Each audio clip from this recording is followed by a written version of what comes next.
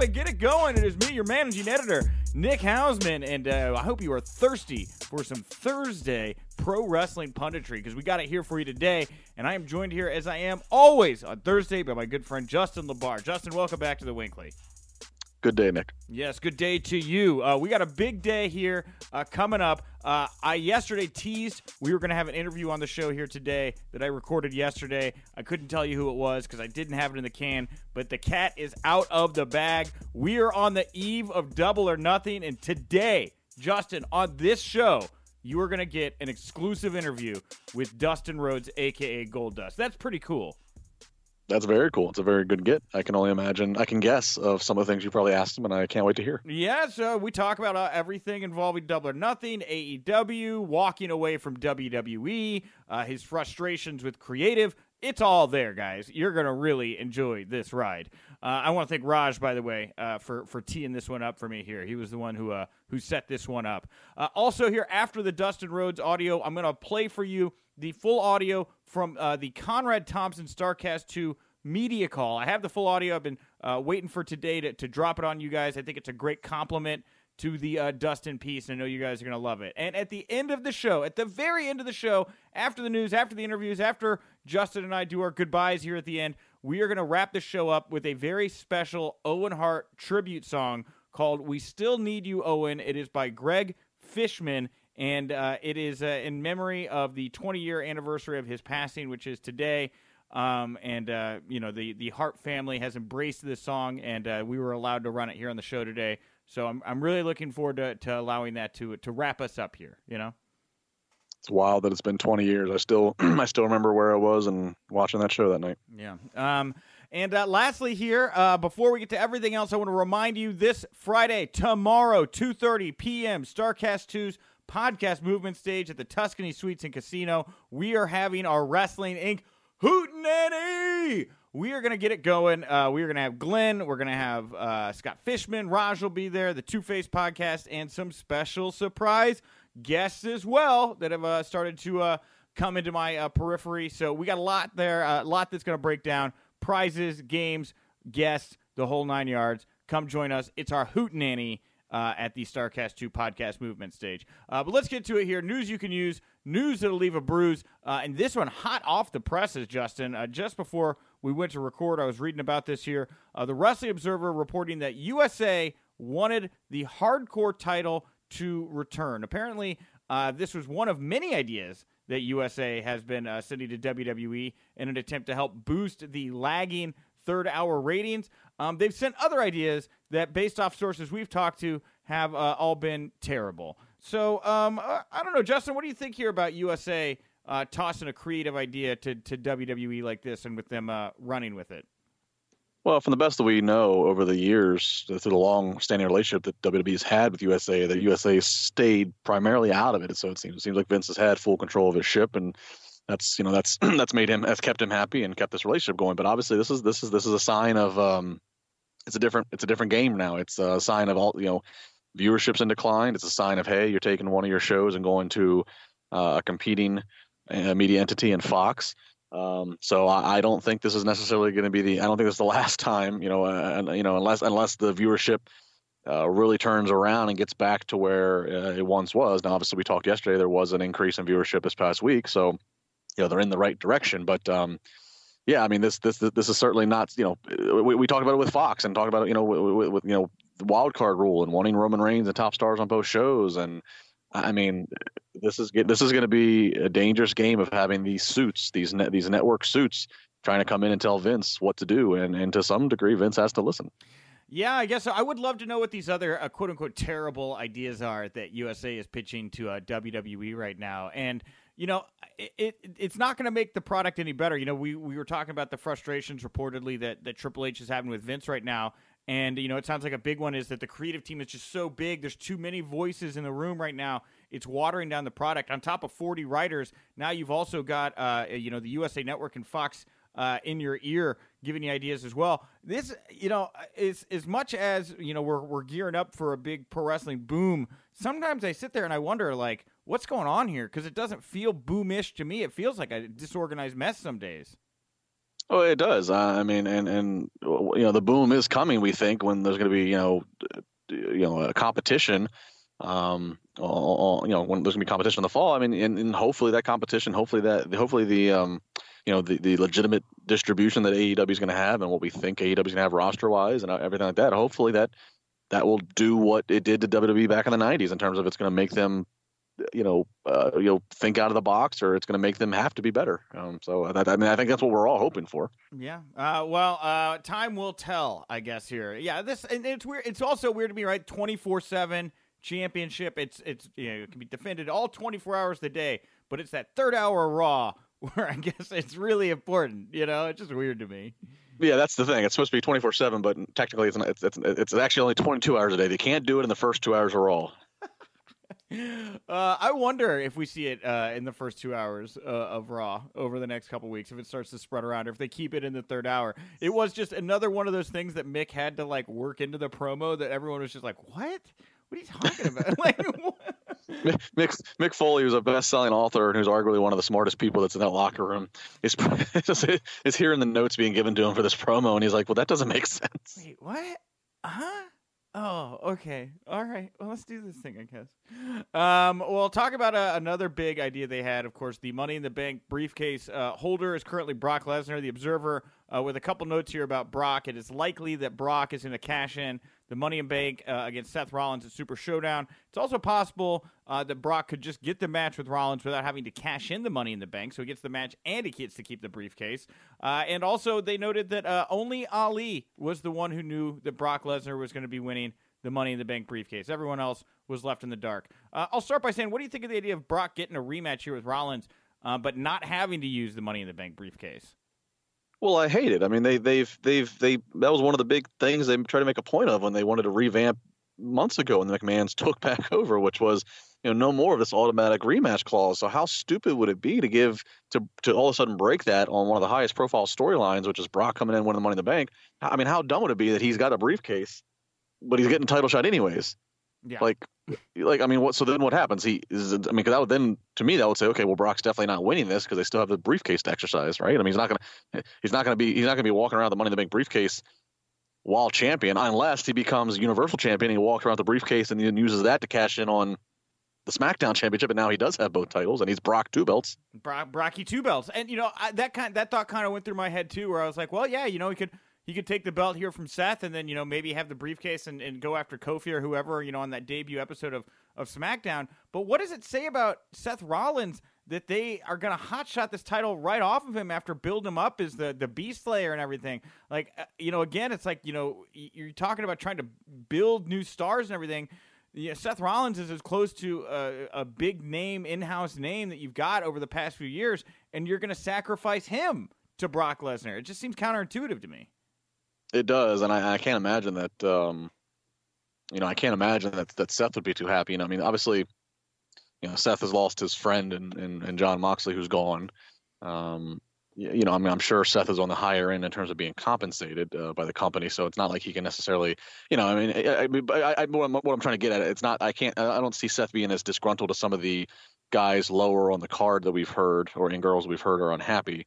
But I certainly would have to think that if this happens, if they do hotshot the title off of him after building him up, like you said, I can't imagine. I got to imagine he's going to have a little creative frustration. Maybe he's pulling Triple H to the side and just venting a little bit. Yeah, I would think so. And yeah, on this note here about only Ali knowing about Brock coming in there in this bout, just interesting to have somebody walk over to Ali and go, hey, Brock's gonna destroy you now. Last second. That's the thing you don't want to find out last minute, I guess, is what I'm saying. Well, and I spoke earlier this week. I was under the understanding impression that that's how it went. That the only person they did tell was Ali, because he's the one you do need to make sure you know, so he doesn't unhook that briefcase too quick. And then now it makes it. And now that we are hearing this even more from other places, it makes it go back now and watch. Go back and watch, because like when Brock's up there celebrating, he's laughing.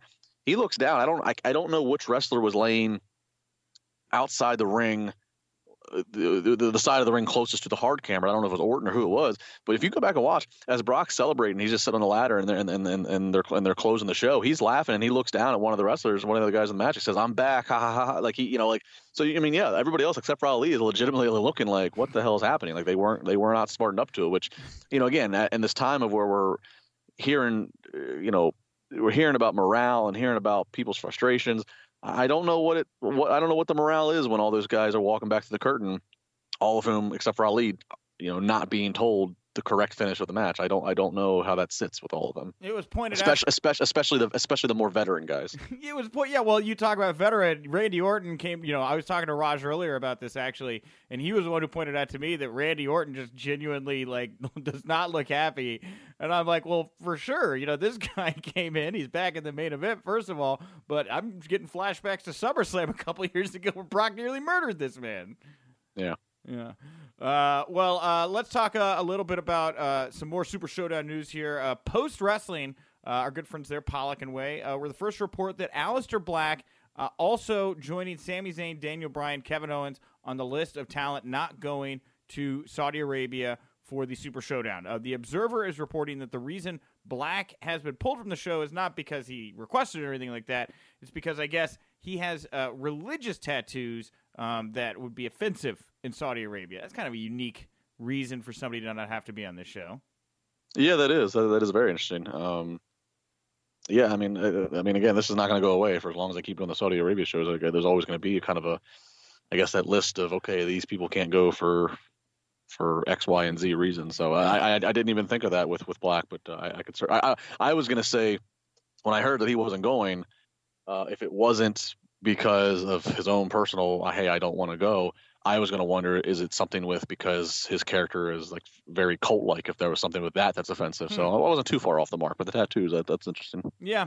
I guess the big one on his back is like a Nordic goddess who rebelled against Paradise, and he talks about it. We got it written up on the site, but basically the tattoo is meant to be a sign of equality for all women and men that were the same. So a very positive message the way he spins it, but of course, equality for women and men, and women can't even be on this show. So I guess it's. I wonder who do you think he brought that to the attention of the WWE office? Or is somebody sitting around? Is it somebody's job whenever they're scheduling another Saudi Arabia show to go through the roster and think of every possible, are we going to? I don't know. I'm curious whose job it is to monitor the cultural aspect of these shows and these talents. Yeah, I would also be interested in that. I would have to guess that somebody on the Saudi end reached out to them with the list of, it sounds like they're very particular about how they want these shows presented and who will be on them. And I would guess that Saudi Arabia probably brought this to their attention and made the request. Yeah, I don't know. I don't see Vince in the gorilla position going, damn it, he can't go. Ruby Riott, we got an update on Ruby Riott. She underwent surgery on her right shoulder. She's going to have the same surgery on her left shoulder here at a later date. No recovery time frame has been given, but double surgeries, that does sound like she'll be out for a while, and it explains why the Riott Squad was weirdly broken up. I finally got my answer, I feel like, with this. Yeah, it does explain that. This is a shame. I'm a big fan of her, and I kind of thought, obviously leading into WrestleMania, everything was, Ronda, Becky, and Charlotte.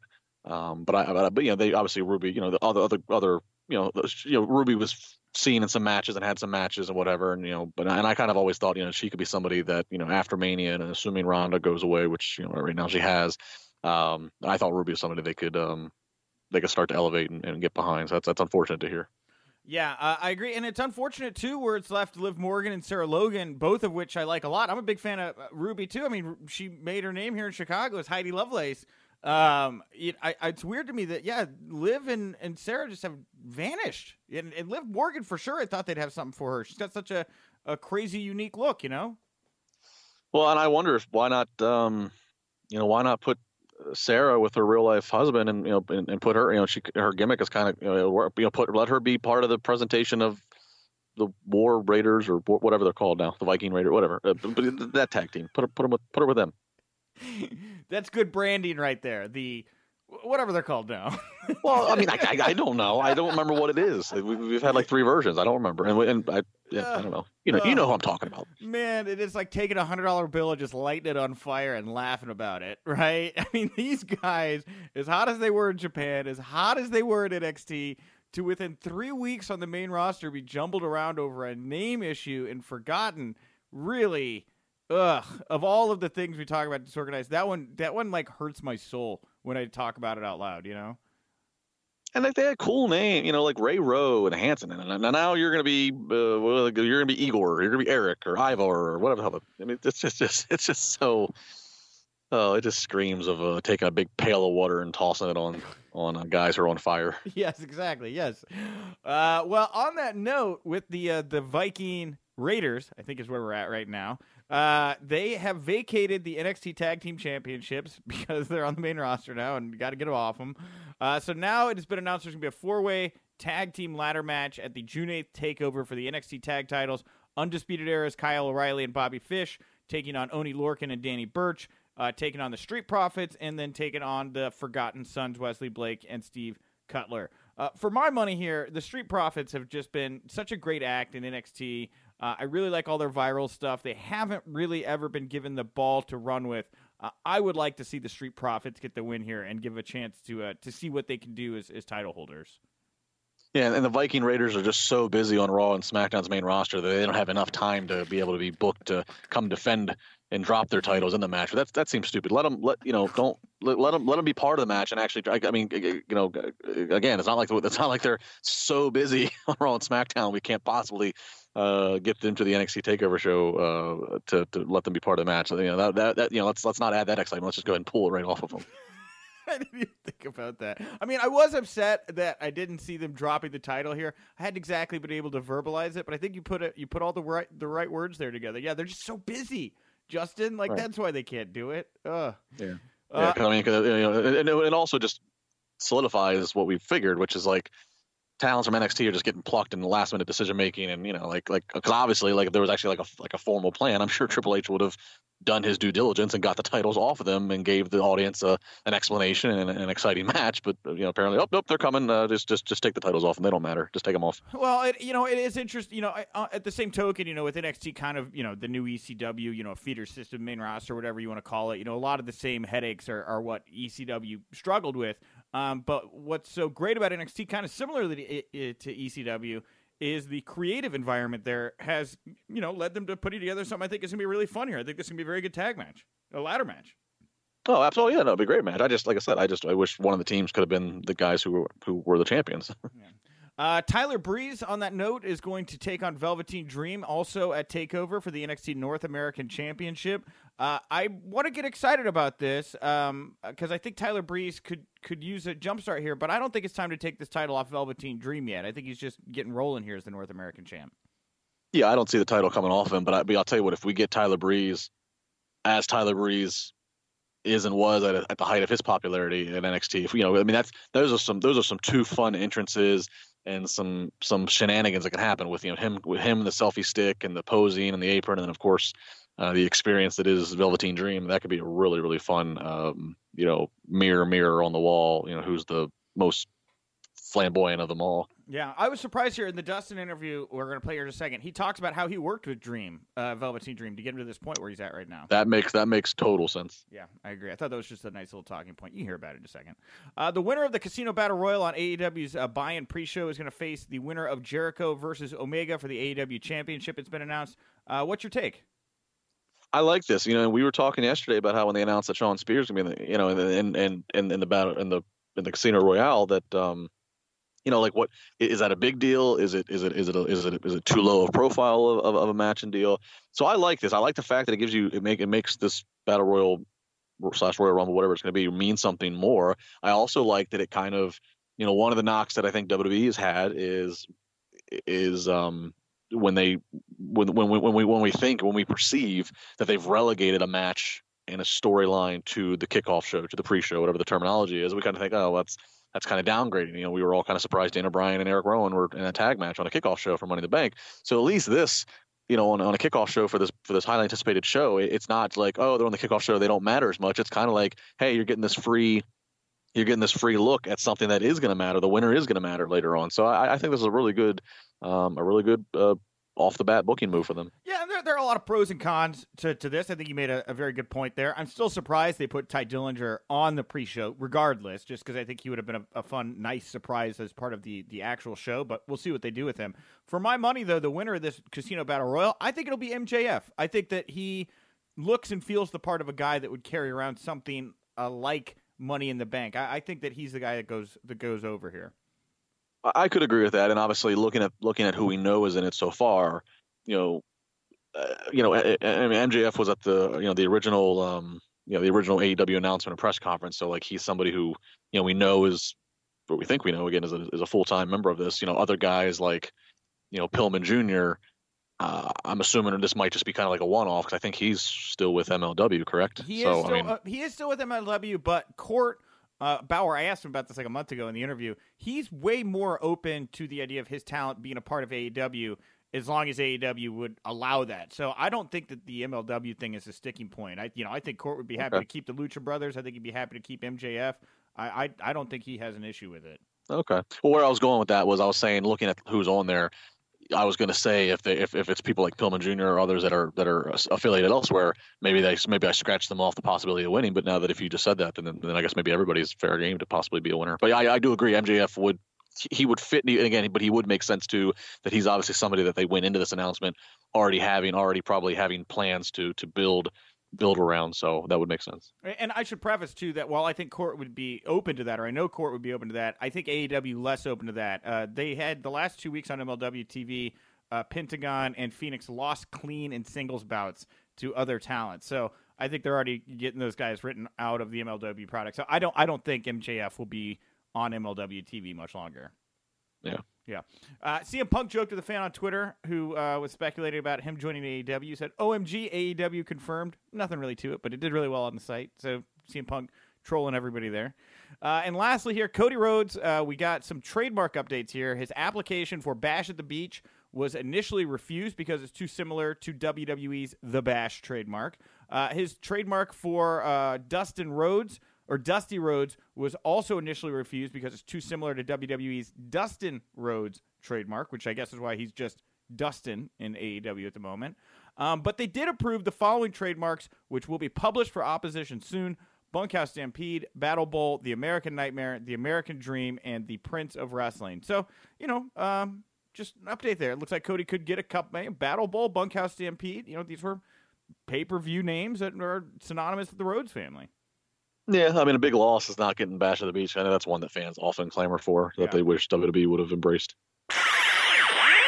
My guest at this time is a former WWE Intercontinental Champion. He's going to face his brother, Cody Rhodes, this Saturday night at AEW's Double or Nothing. It is Dustin Rhodes. Dustin, thank you so much for taking the time to chat with me here today.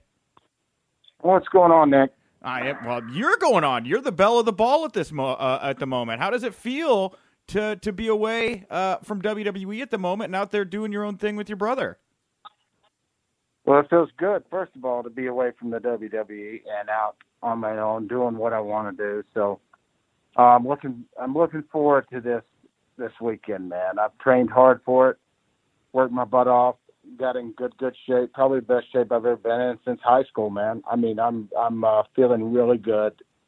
This to me is, in my 31 years in the business, the most important night of my life. And I really do mean that. It is that important to me. I am that excited, that nervous, that everything that goes with it is very special for me. And I'm looking forward to it, buddy. Now, your brother has hyped this match is less of a brother versus brother encounter and more of a generation versus generation encounter. Do you feel the same way about it going into it? Well, Cody's going to say what he wants to say. He's an egotistical little son of a bitch, and that's what he does. There's a 16-year age difference in us, and we were raised very, very different mothers. And personally, he was born with a silver spoon in his mouth. But I've been there for him. I was there for him throughout his childhood, growing up, and I remember putting him on my shoulder when he was a baby, and burping him. And for that split moment, for those little moments like that, I was his protector, man. And it's really cool that Cody is doing what he's doing, but he's got to realize that I have a long track record with this man, and he just wants to. He hates everything about the Attitude Era. He hates everything about my generation, and I don't understand that. I don't, because without the old school, there is no new school. And I get what he's trying to do, and I'm very proud of him for what he's doing. But you cannot kill a generation. You can't. And definitely, I am not a freaking dying horse just out in the pasture waiting to be put down. And, you know, the things he said in his interview really struck me, and they worked me over for a few days. And, you know, I talked to my wife a lot about it, and that's a shoot, because I was like asking myself, is he serious? Is he freaking serious about this shit? You know, because he truly doesn't love his brother. I mean, does he have some hidden resentment against me, or is it just he's trying to work people up into a frenzy? I don't know, but, you know, we're going to find out Saturday, you know, and I just hope at the end of this, whatever happens, that we hug, and that I can look him in the eyes and tell him, you know, I appreciate it.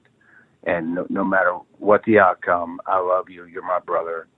And just going back to his promo and what he said, you know, that I love my brother and this and that. Really? I mean, geez, come on, man.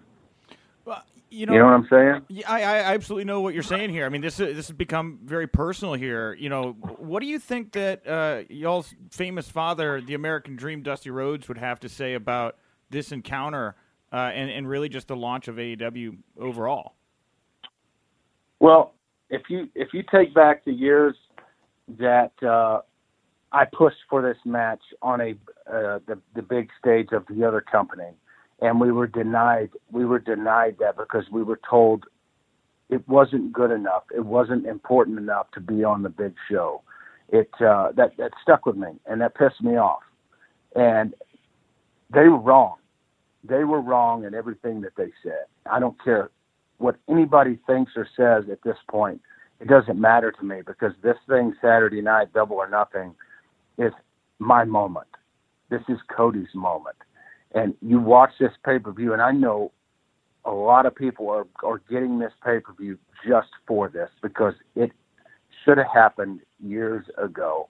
And, you know, I look at Dad, and I look at some other old-timers in the business, like, say, Arn Anderson. Arn Anderson was very, very, and this could have been the reason why we never made it on a big stage, on the big stage, was that it would never work. But you take the Hardys, you take Owen and Brett, you know, you take those feuds, and they did work. They did work when you have two talented kids that can go out there. Well, not kids. He's the kid. I'm the old man.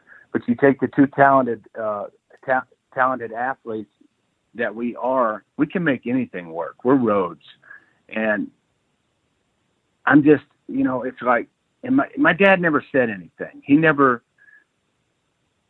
like said he was against anything. You know, you saw this look in his eyes, like he wasn't sure or what have you. Like, you know, we were given the match at Fastlane, and it was a shit match. I wasn't happy with it. Cody wasn't happy with it. You know, it's not what we wanted. And Dad was there, but, you know, Dad was having some health issues at that point, but you could tell he just wasn't into this. Like he was into Cody and I being tag team champions against the Shield, and him being there with his boys. You know, that was more important to him. Yeah. But right now, I know that Pops is grinning ear to ear. I'm very proud of Cody, proud of both his boys. But Cody's going on to do some amazing things. And AEW, man, it's going to shock. It's going to open a lot of eyes, and it's going to shock the world. And I think everybody is rushing to see what they can do to up their ratings, up their entertainment value. Because, you know, let's face it, man, some of the creative team in the other company is, you know, from what I've seen, you know, I mean, you pitch so many ideas and things, and nothing ever gets done. They never take your ideas serious. And then you have to bypass them and go to the boss. And then when you go to the boss, everybody else gets mad, and then they tell you to go to the writers.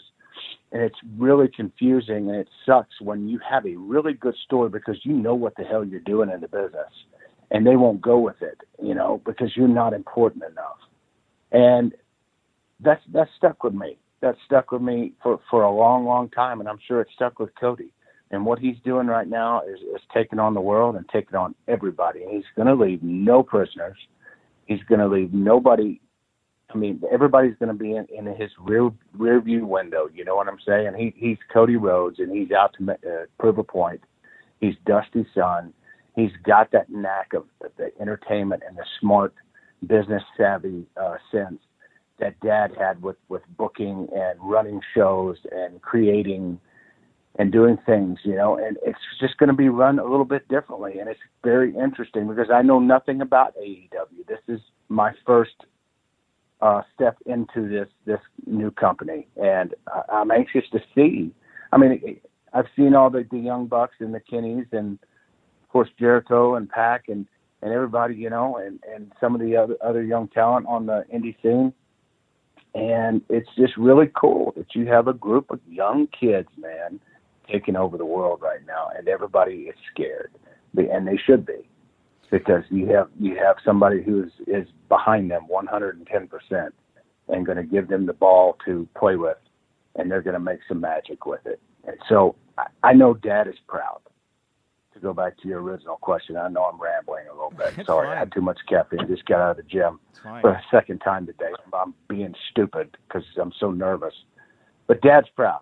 I'm proud of my brother. But and if this is one last ride for me, which it very well may be, I'm going out there with a bang, man, and I'm going to have the most fun I've ever had.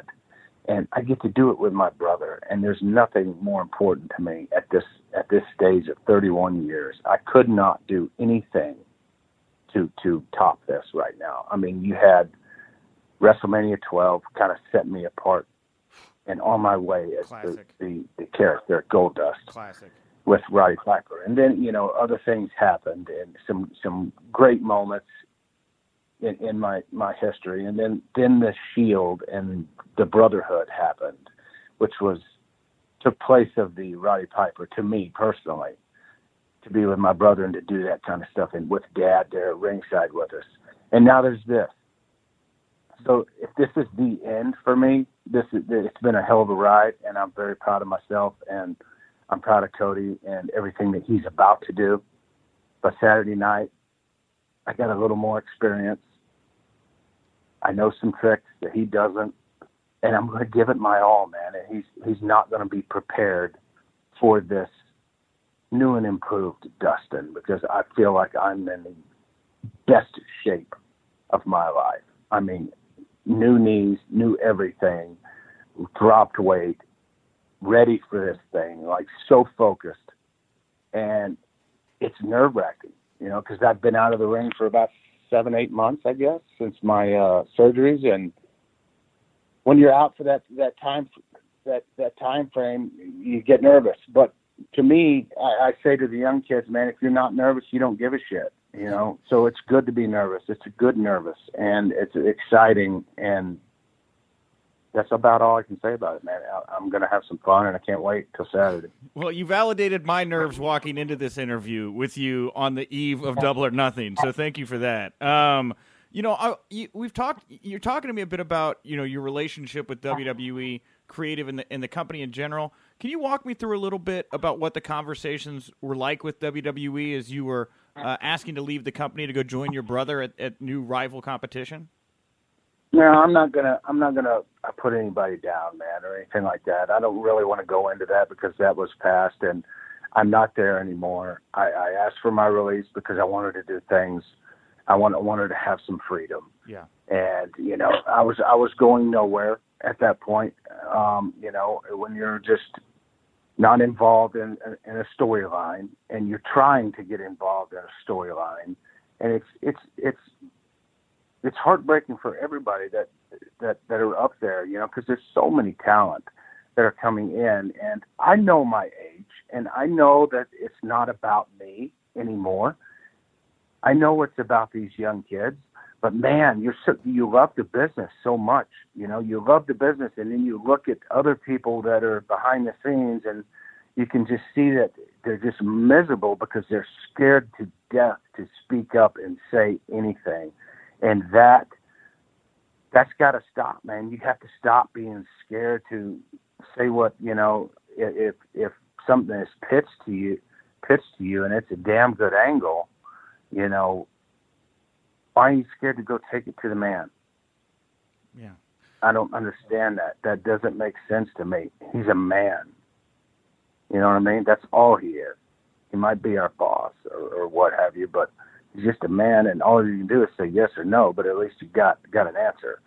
And I think my frustration was I didn't get a lot of answers. You know, I would pitch something and they would say, "Oh yeah, we're gonna do that," you know, and then they would follow up with the next week saying, "Yeah, we talked about it, we're gonna do it," and nothing ever happened. So you're just kind of in limbo, and your hunger for the business is still there because it's in my blood. I love it, you know, and I think every time I've gone out there, I've performed very, very well, whether it's been for 3 minutes or 25 minutes. I mean, I've done a great job. I haven't really had too many bad experiences, and people have enjoyed me over the years. So, and as long as I still have that hunger, I want to keep doing it. You know what I mean? Until that hunger leaves me, I'm not going to keep creating or stop creating. I mean, I'm not going to keep pitching ideas because that's a lot. And it doesn't matter like what I would be doing, man. If I'm backstage doing a backstage segment, I'm going to make the best backstage segment I can. I mean, I have some longevity with this character, and it's amazing. And I look back on it and I'm like, holy shit, man. I mean, this thing has really stood the test of time and then some, and kept on and kept on and kept on. And it's just like the people have come to really adore and love the Goldust character. So, but me like leaving because I want to try some new things like the acting business, you know, that's another passion of mine that I want to do. And I'm going full bore with that, but this opportunity arose with Cody. I'm stepping in because that is my first love is the wrestling business. And, I'm still hungry though. You know what I mean? And at 50 years old, I'm still hungry. I still want to create. I still want to do the very best at whatever it is that I can do. And I still have a little bit left in the tank. Now, if this is it for me, you know, it's going to be a damn good show. And that's all I can say about that. You know, it's interesting. That 50 number is a number that's come up in a few interviews with me recently where I know that's the age that a lot of wrestlers aim to wrestle to. That's like I think Loki recently interviewed, and he said he's hoping to get to 50. You know, you talk about this match with Cody here, you know, saying this could be your last stand. But, I mean, looking beyond him, are there any other goals you would have in AEW? Any other talent you'd want to work with, I guess? Well, here's the one thing about the age thing. I mean, age is just a number. It depends on how you're feeling and things like that. But when I first broke into the business, and I look back at some of the old timers and what they put their bodies through, and then, you know, a couple of years into the business, still very green, looking at them, and they come in and walk on walkers and crutches and wheelchairs, and I'm like, damn, man. This is what my life is going to be like. And you start to look at it and say, I don't want, or me personally, I said, I don't want to end up like these guys to where I can't walk. I want to take good care of my body. And over the years, I've gotten really heavy and made some bad decisions when I was in my drug and alcohol induced years. And I got through that, you know what I mean? And I beat that. And I kept my body in shape, and I'm doing the very best that I can to keep it healthy. But what I don't want is to keep going to where I'm permanently injuring my knees or my shoulders or my neck and taking a chance on living in a wheelchair and not being able to get around. And that's important to me, man. The kids today, what was your question again? I'm sorry. I just kind of... No, it's fine. I'm enjoying everything you have to say. I was just asking if beyond this match here with your brother, which you said could be your last stand, Are there any other wrestling goals you'd have in AEW or talents you'd like to work with?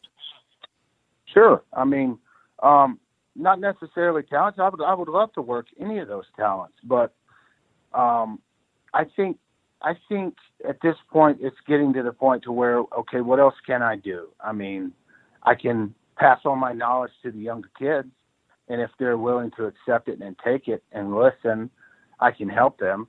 Now, I can't help them with doing 5,000 mile an hour high spots and shit like that, but I can teach them how to tell stories and teach them the psychology side of the business.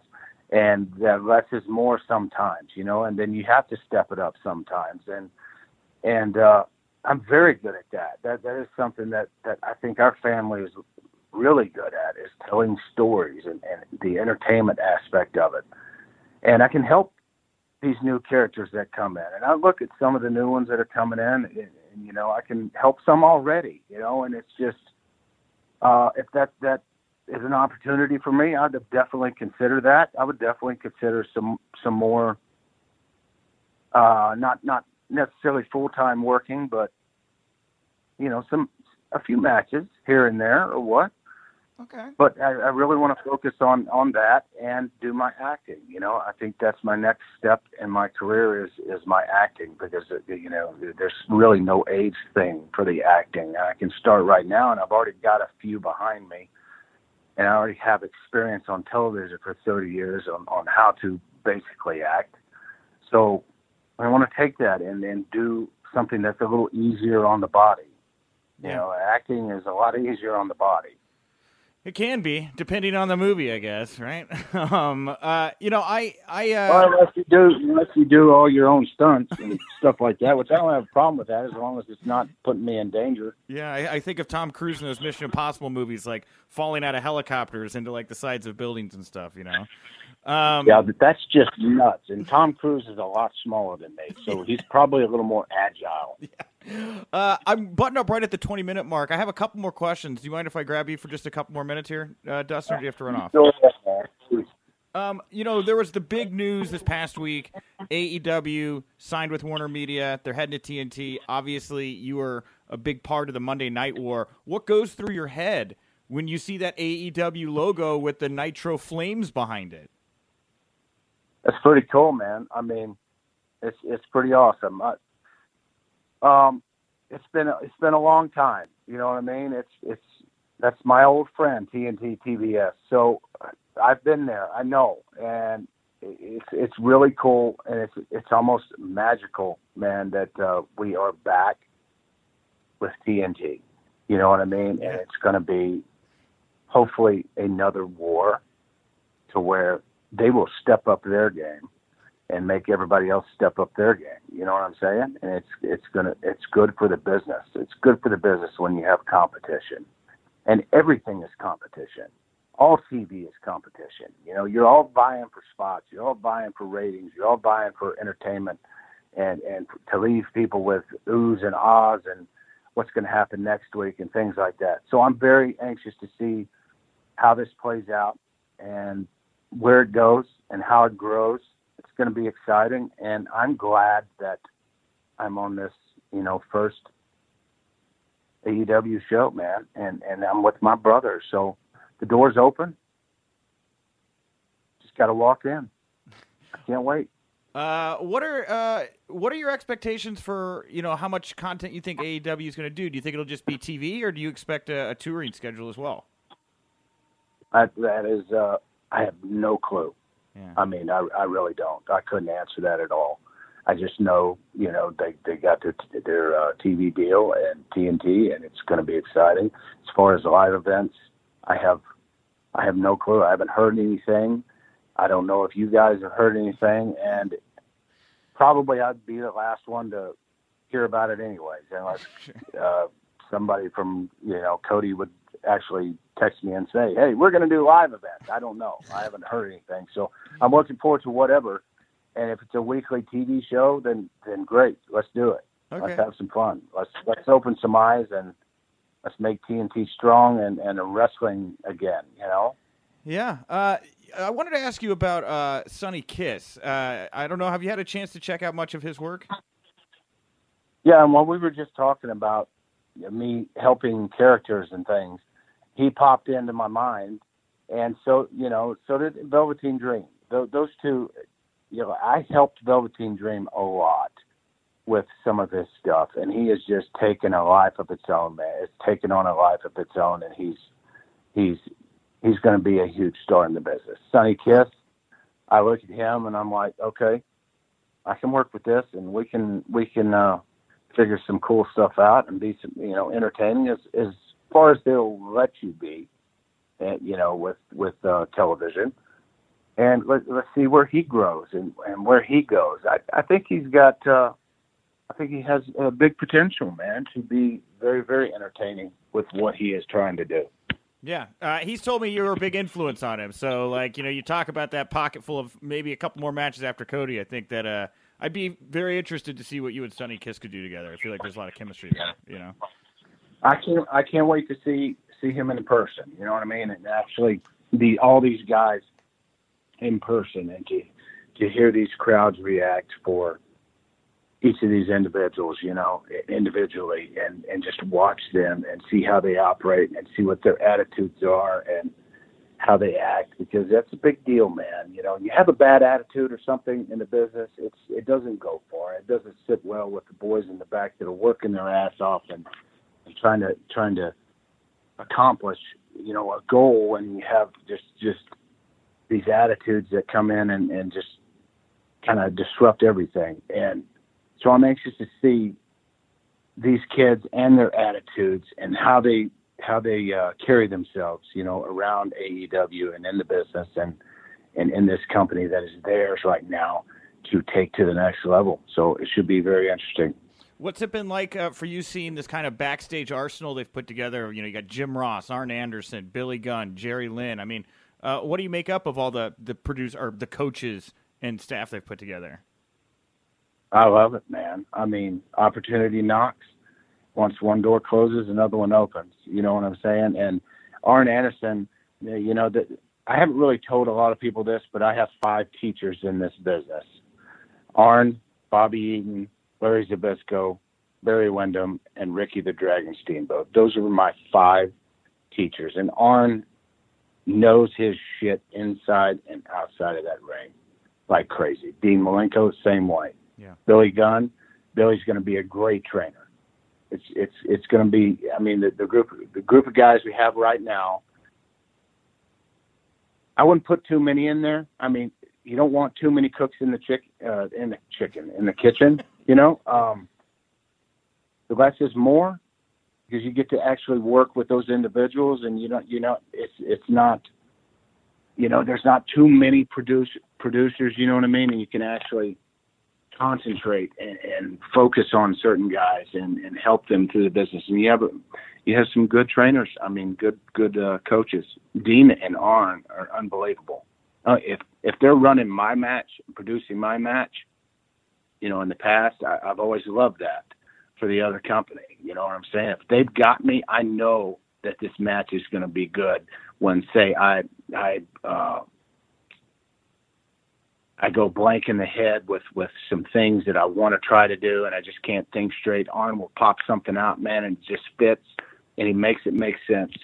That's how he does, man. And Dean Malenko is incredible for, especially the tag teams and the smaller guys and stuff like that. It's going to be incredible, man. I cannot wait. It's going to be so much fun. I'm so excited, so pumped for this weekend. Yeah. I'll wrap it up here. I wanted to ask you, you're obviously so known as the Goldust character with the face paint. You've decided to keep the face paint here going into Double or Nothing. Talk to me a little bit about this design and maybe any symbolism behind it.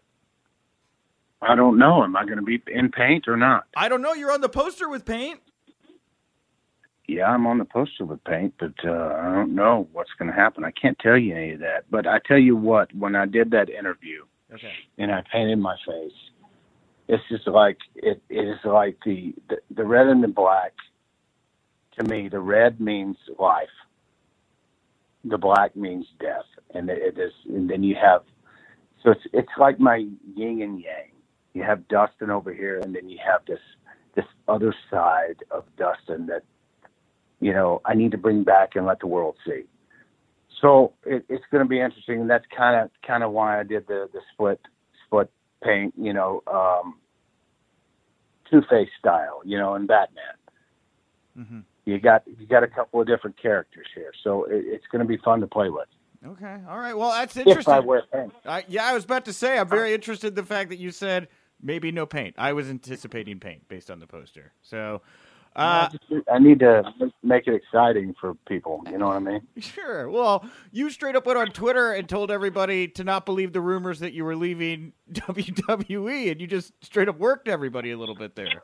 I don't know if you recall that. Yeah, I did. And people were mad at me, but hey, you got worked. Dustin, I really enjoyed this chat. I'm really looking forward to Double or Nothing in your match with your brother Cody this weekend. Is there anything you want to leave our listeners with here today? I just appreciate all the support and the continued support, man. I really do. I'm a humble guy, and I love the business. I love everybody in the business. There's my family, and I'm just. Let's leave it at that. That's it. Thank you. I'm here, man. I appreciate everybody taking time out of their day to join us here.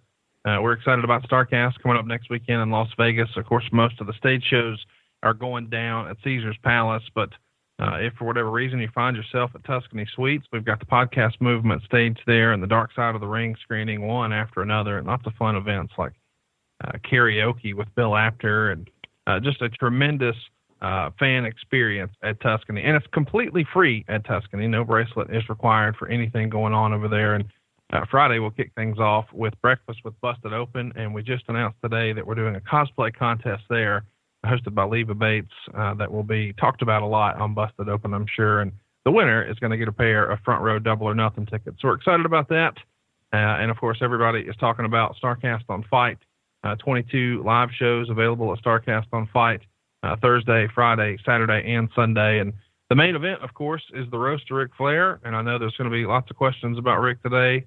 I want to go ahead and try to address as much of that as I can. I think TMZ may have gotten a little bit of the story inaccurately.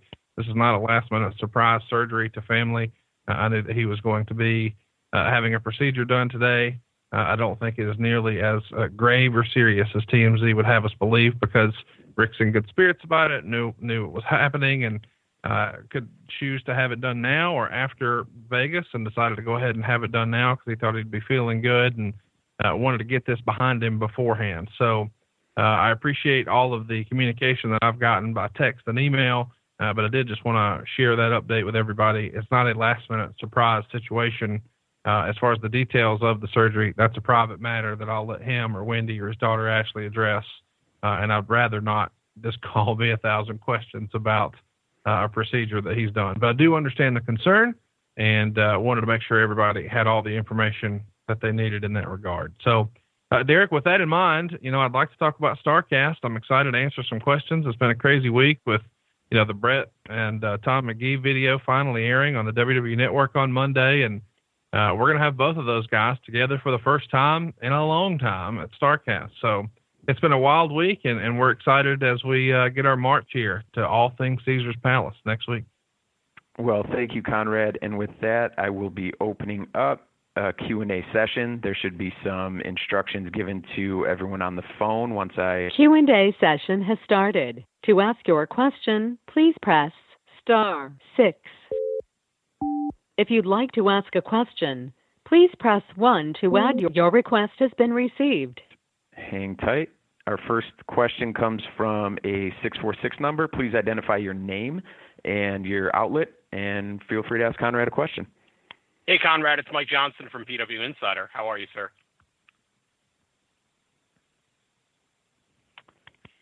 Oh, hang tight. Conrad unfortunately got muted, and we will get him on the line. Go ahead. Well, I'm sorry about that, Conrad. Hey, Mike, I appreciate you taking time out of your day. Nice to speak with you. How are you, sir? So I wanted to ask you, first of all, obviously, good to hear that the Ric situation is not as serious as it was initially reported. So obviously our best to Ric and everybody in the family, including you. So let's get that out of the way, first of all. talk about staging this event in Vegas versus the first one in Chicago and trying to one-up yourself when you pretty much put together the definitive fan gathering to begin with. Well, I appreciate that. That's nice of you to say. You know, I did feel a lot of pressure to go bigger. Some of these events that I have on the panel this year for StarCast 2 were actually ideas I had the first go around, but for whatever reason, we just couldn't make it happen. I wanted to get Sting there. I wanted to get Bret Hart there. I wasn't able to. I wanted to, do the roast of Ric Flair, but he already had another commitment. And I wanted to have Ric Flair and Ricky Steamboat talk about their feud from '89 and do alternate commentary on one of those matches. Again, Rick wasn't available. And of course, Arn Anderson couldn't do anything on stage, and Taz wasn't available. So a lot of these ideas are really holdovers from the original StarCast, where for whatever reason, just the logistics and the timing and the schedule, they didn't work out. So StarCast 2 is really the culmination of everything I ever hoped to do with the original StarCast. And I appreciate you saying that, but I tend to agree. I think this is the biggest and the best wrestling convention of its sort ever. It's obviously a lot different because we've got the stage show component, but I think it's the best value for the buck around, and I hope folks will either join us live in Las Vegas or on Fight at StarCastOnFight.com. All right. Thank you, sir. Thank you, Mike. We will throw it to 606 caller. Please state your name and your outlet, please. Hey, Conrad. Sean Ross Sapp, Fightful.com. Really interested to hear your take on the timing and the release of WWE's Tom McGee stuff since your panel was announced. I've talked to people on kind of both sides on this situation, and it's a little bit all over the place. How do you feel about that? It went exactly as I expected it would. WWE owns that footage. They have every right to show it. I knew that they would eventually. The interest and intrigue was really, really high. And I'm glad that if someone over there was going to put it together, I'm glad it was Giancarlo. I mean, he is a very talented creator, and that's what he's done for a long, long time. And I followed his work from all the stuff he did with GCW and Joey Janela Spring Break, and just been such a fan. And I was glad to see that he got something front and center that was near and dear to that hardcore fan. But once the tape was found, it was really a race to say, hey, who could do something with this? I know that WrestleCon was in touch with Tom McGee and wasn't able to make a deal work. I was able to make a deal work, and I was ecstatic about that opportunity. And we got working on a video that I thought was going to be pretty groundbreaking, and it got everybody's attention. When we posted that video, the teaser for the panel, it had like 400,000 views in short order or something. It was a crazy number, and the interest for that was really, really high. So I knew that might push up the plans to release it. But before we ever posted it, I suspected that the match would air before we ever actually got to StarCast. So now that everyone has seen the match, now they get to ask questions about the match, and we get to see Bret and Tom sit together and talk about the match together for the first time. And I just think it's going to be a unique experience. I don't think it's hurt StarCast at all. I know that, this has been an interesting experience as we march towards the second StarCast. It does feel like there's lots of rumor and innuendo about WWE and what they like and what they don't like, or what they'll allow or what they won't allow. But that was something that I never took personally, and I knew that it was relative content, and they owned it, and I'm glad if someone did it, it was Giancarlo. So more people now know who Tom McGee is and know about the hysteria about this match and the backstory than they did a week ago. So I don't view it as a negative at all, and in fact, I think interest will be up a little bit for the panel at StarCast as a result. Thanks, Comrade. Thank you. All right, we will throw it to You may now ask your question. Please state your name and who you're with. Hi, Conrad. This is Nick Hausman from Wrestling Inc. Thanks so much for taking the time today. Well, thanks for jumping on, Nick. Nice to hear from you. Yeah, absolutely. Well, there was a lot of rumors and innuendo reports, I guess, about, the relationship you had with WWE that eventually led to Undertaker being pulled from StarCast 2. I was wondering if you could shed some light on what those communications were like with WWE regarding The Undertaker, and what concessions, if any, were made to you because of him being pulled out of the event. No concessions were made to me. Absolutely none. It would be nice if that were to have been the case, but from the very first conversation we had about a suitable replacement for The Undertaker, that was the phrase used, I didn't know who that could be, and I still don't know who that could be. I suggested the McMahons, and obviously, that's not going to happen. So I made another suggestion about, maybe we could get Shawn Michaels back, who we originally had a deal worked out with, but once he realized that we were sort of piggybacking the AWA event, he pulled out, and I understand that.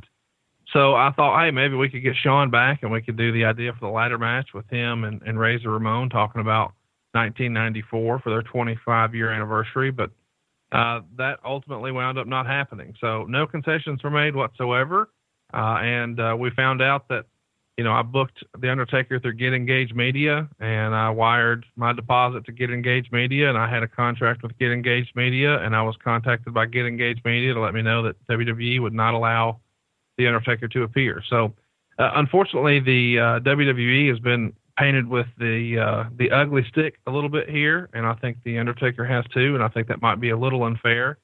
My deal was with Get Engaged Media, and Get Engaged Media is who was marketing and advertising him on his social media and made a contract with me and ultimately didn't honor it. So the quote-unquote heat should not be on WWE for this, in my opinion, or Undertaker for that matter. It's Undertaker's representation, Get Engaged Media. Okay, great. Thank you very much, Conrad. No, thank you.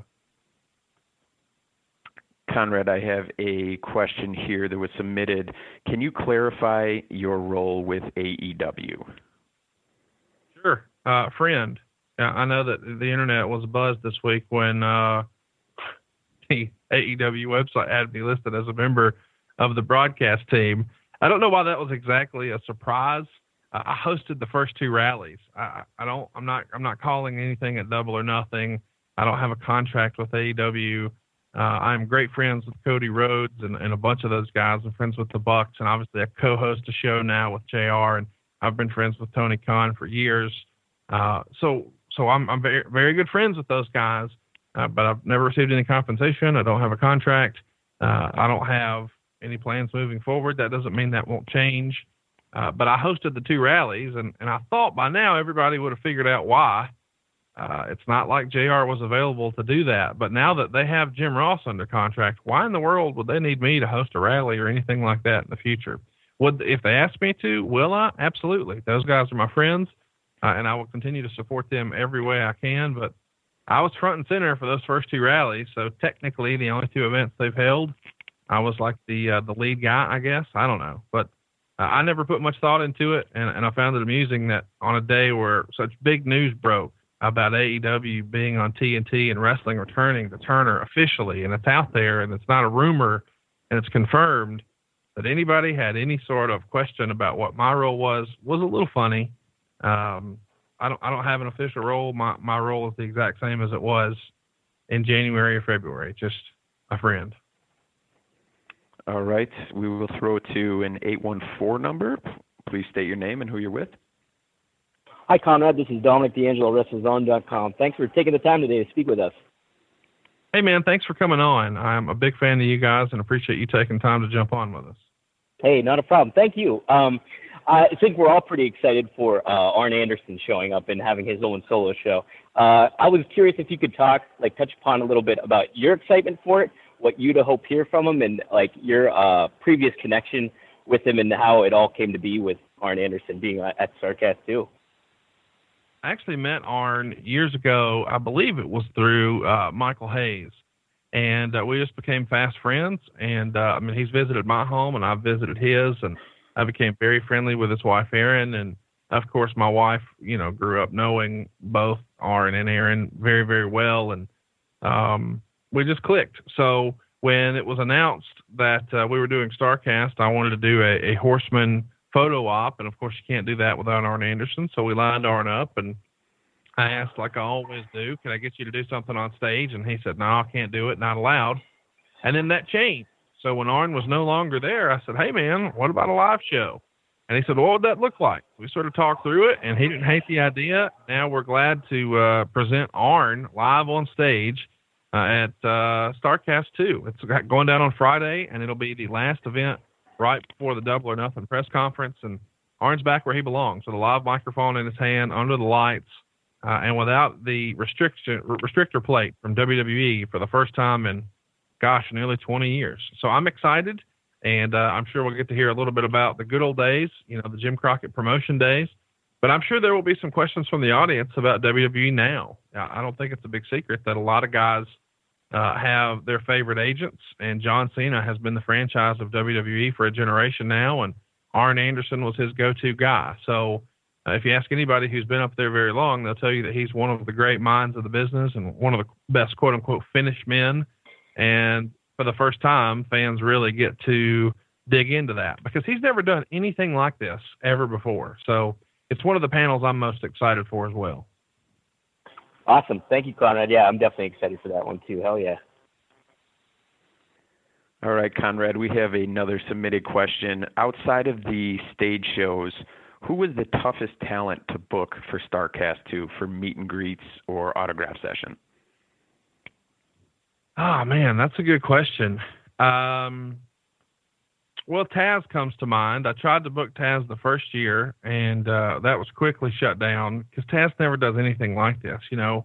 I'm great friends with Michael and all the guys at Hotspots who put on WrestleCon, and they tried to get Taz to do WrestleCon this year, and it was in New York, just a few blocks from his radio station, and he just didn't want to do it, couldn't do it, wasn't available. I don't know the circumstances. I just know fans weren't able to meet Taz, and he was one of our most requested guests, and I didn't think we would ever get him, and somehow, some way, through a process, and I don't give up easy, we made it happen, and by the time we actually got him, my docket was full. I didn't have room for a stage show. We had already sort of rolled everything out and announced everything. And somewhere in there, we got the bad news that Terry Funk had lost his wife. And as a result, I just laid out and didn't pursue that and didn't push that at all.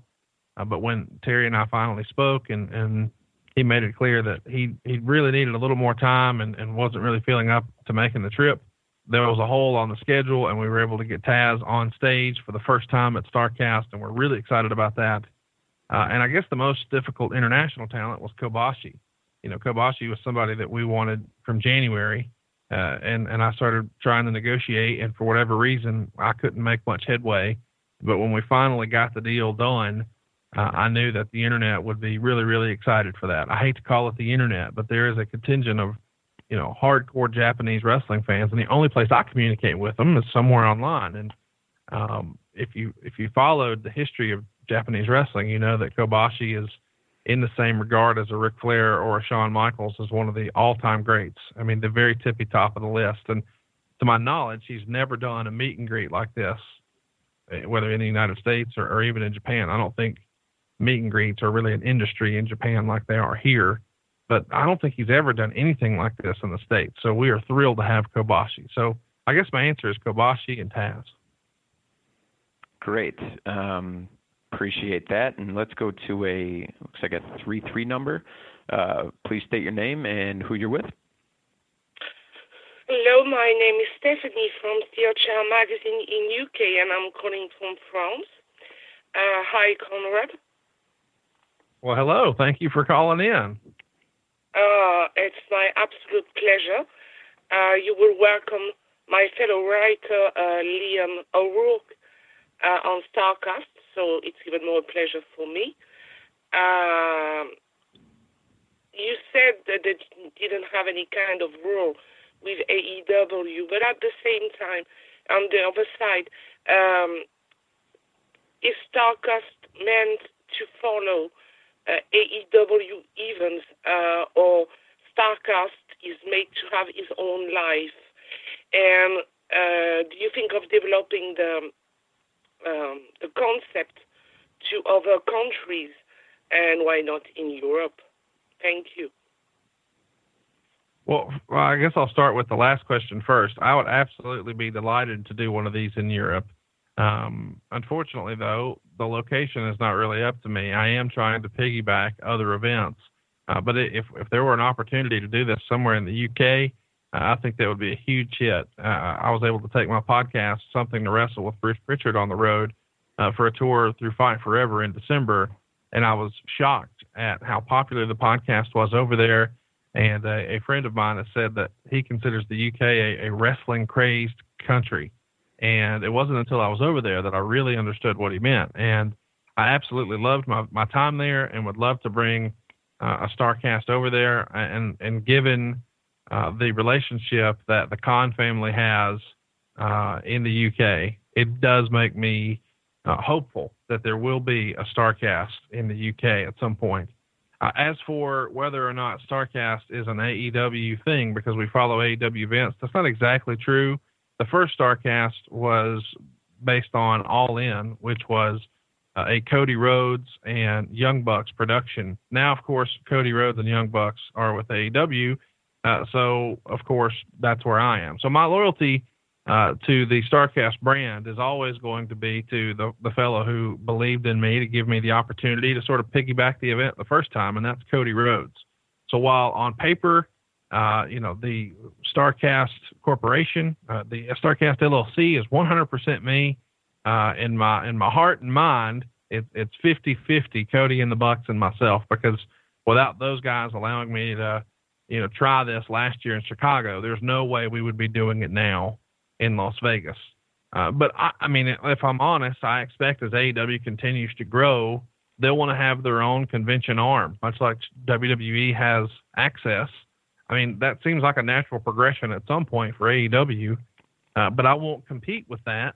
I don't want to be, the WrestleCon to AEW, sort of like WrestleCon is to WrestleMania. WrestleCon has become their own brand and their own thing, so I'm never going to swerve into that lane and try to do something like that during WrestleMania. But at the same time, I don't know that I would try to compete with an AEW production. Like, those are my buddies. I don't want to compete. I want to do it with them or not at all. So I'm not following AEW. I'm following Cody Rhodes. That's a great commitment. Fantastic. Thank you very much. And I appreciate you calling in. I have no idea what time it is over there that you guys were even calling in today, so it made my day to hear that you were. I appreciate that. Thank you very much. It's 7:30 in France. Well, there you go. Thank you very much. Another question here sent in. Can you talk about the timing of landing Dean Malenko? It seemed like he left WWE, and the next day he was announced for StarCast. Can you talk about that timing? Sure. I mean, I don't think it's a big secret that I'd already booked Arn Anderson, and Arn was obviously a longtime friend of Dean Malenko, not just from the WCW days, but they were both agents or producers or whatever the title is in WWE, and they were in communication. So once I heard, before it was made public, that Dean was no longer with WWE, I texted Arn and said, "Hey man, think Dean would want to come to StarCast?" And he replied with his phone number. So I reached out and texted him, and we worked the deal out. I started working on the graphic, and then I think I actually had it ready before it was public that he was gone. But I wanted to wait and not, sort of just jump on that or step on that. So I waited a whole day, maybe not even a day, maybe 12, 14 hours. But I waited a little while and then pushed it out. And we're excited that Dean's going to be there, especially on a weekend where we're really celebrating all things Ric Flair and Horseman. It feels like we should definitely have Dean there, and we're excited to have him. Great, thank you. Just a reminder, if you want to submit a question, please do so now. Have another one here that was submitted through chat. I will just summarize it. Does the TNT deal with AEW affect how StarCast will be able to draw talent in the future? Well, I don't know what the future plans are for StarCast. I know that sounds silly, but I'm so focused on Las Vegas right now, I don't know, what that even looks like in the future. But as I just sort of alluded to a minute ago, if at some point, AEW wanted to do their own sort of version of Access like WWE does, that would make logical sense to me. And I would be happy to help them with that or bow out if they decided that, they wanted to handle it on their end. I'm going to support whatever those guys do, no matter what. That they've believed in me and supported me, and that's the right thing to do. So I can't speak to what will happen in the future, but I can say that thousands of fans are going to have the time of their life next weekend at Caesars Palace in Las Vegas for StarCast 2. Great. Well, I'm looking at the queue for questions, and it is empty, Conrad. So is there any closing remarks that you'd like before we say goodbye?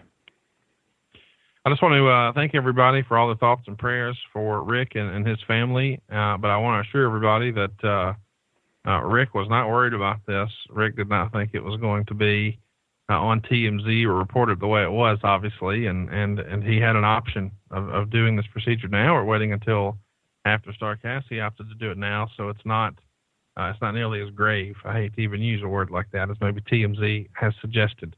But I'm sure there will be a statement posted at some point later today or early tomorrow. But it's all systems go. The Roast to Ric Flair is still happening, and so is StarCast, and we're still behind the scenes working on a few little last-minute surprises. But it is a who's who of wrestling talent who will be converging on Las Vegas and Caesars Palace next weekend, from Sting and Bret Hart and Ric Flair and Kobashi and, of course, Cody and the Bucks and Chris Jericho and Kenny Omega and everyone in between. More than we can possibly list on this call. But 22 live shows on Fight. You don't have to be in Las Vegas in order to enjoy it. It's live and on demand with unlimited replays in HD anywhere you have a smart device or an internet connection at StarCastOnFight.com. Or if you'd like to attend, tickets are still on sale. And I should mention there is a flash sale tomorrow for 1 hour.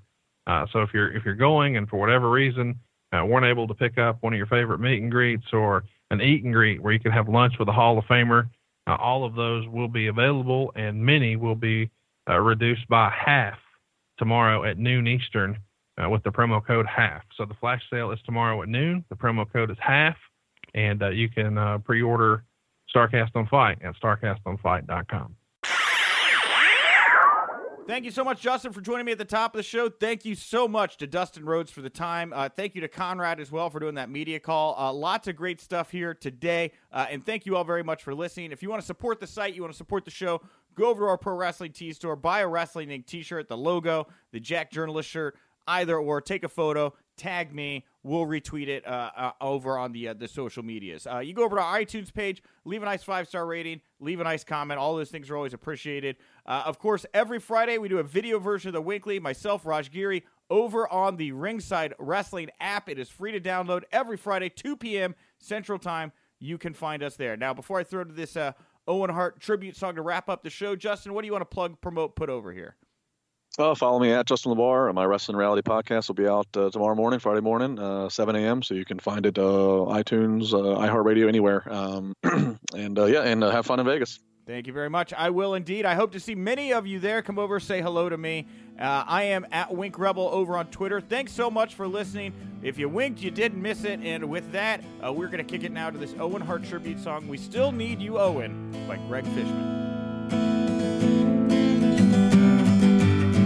Met you down by the parking lot, way back down in 91. Told security I was good to go,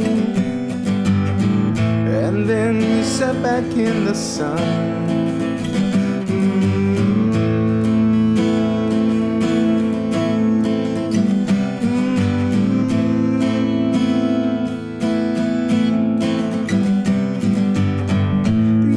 Showtime, it was getting near. This wasn't starting to feel fun. Climbed through those ropes, he did so many nights. His smile could stretch across the sun. The sun. We still need you.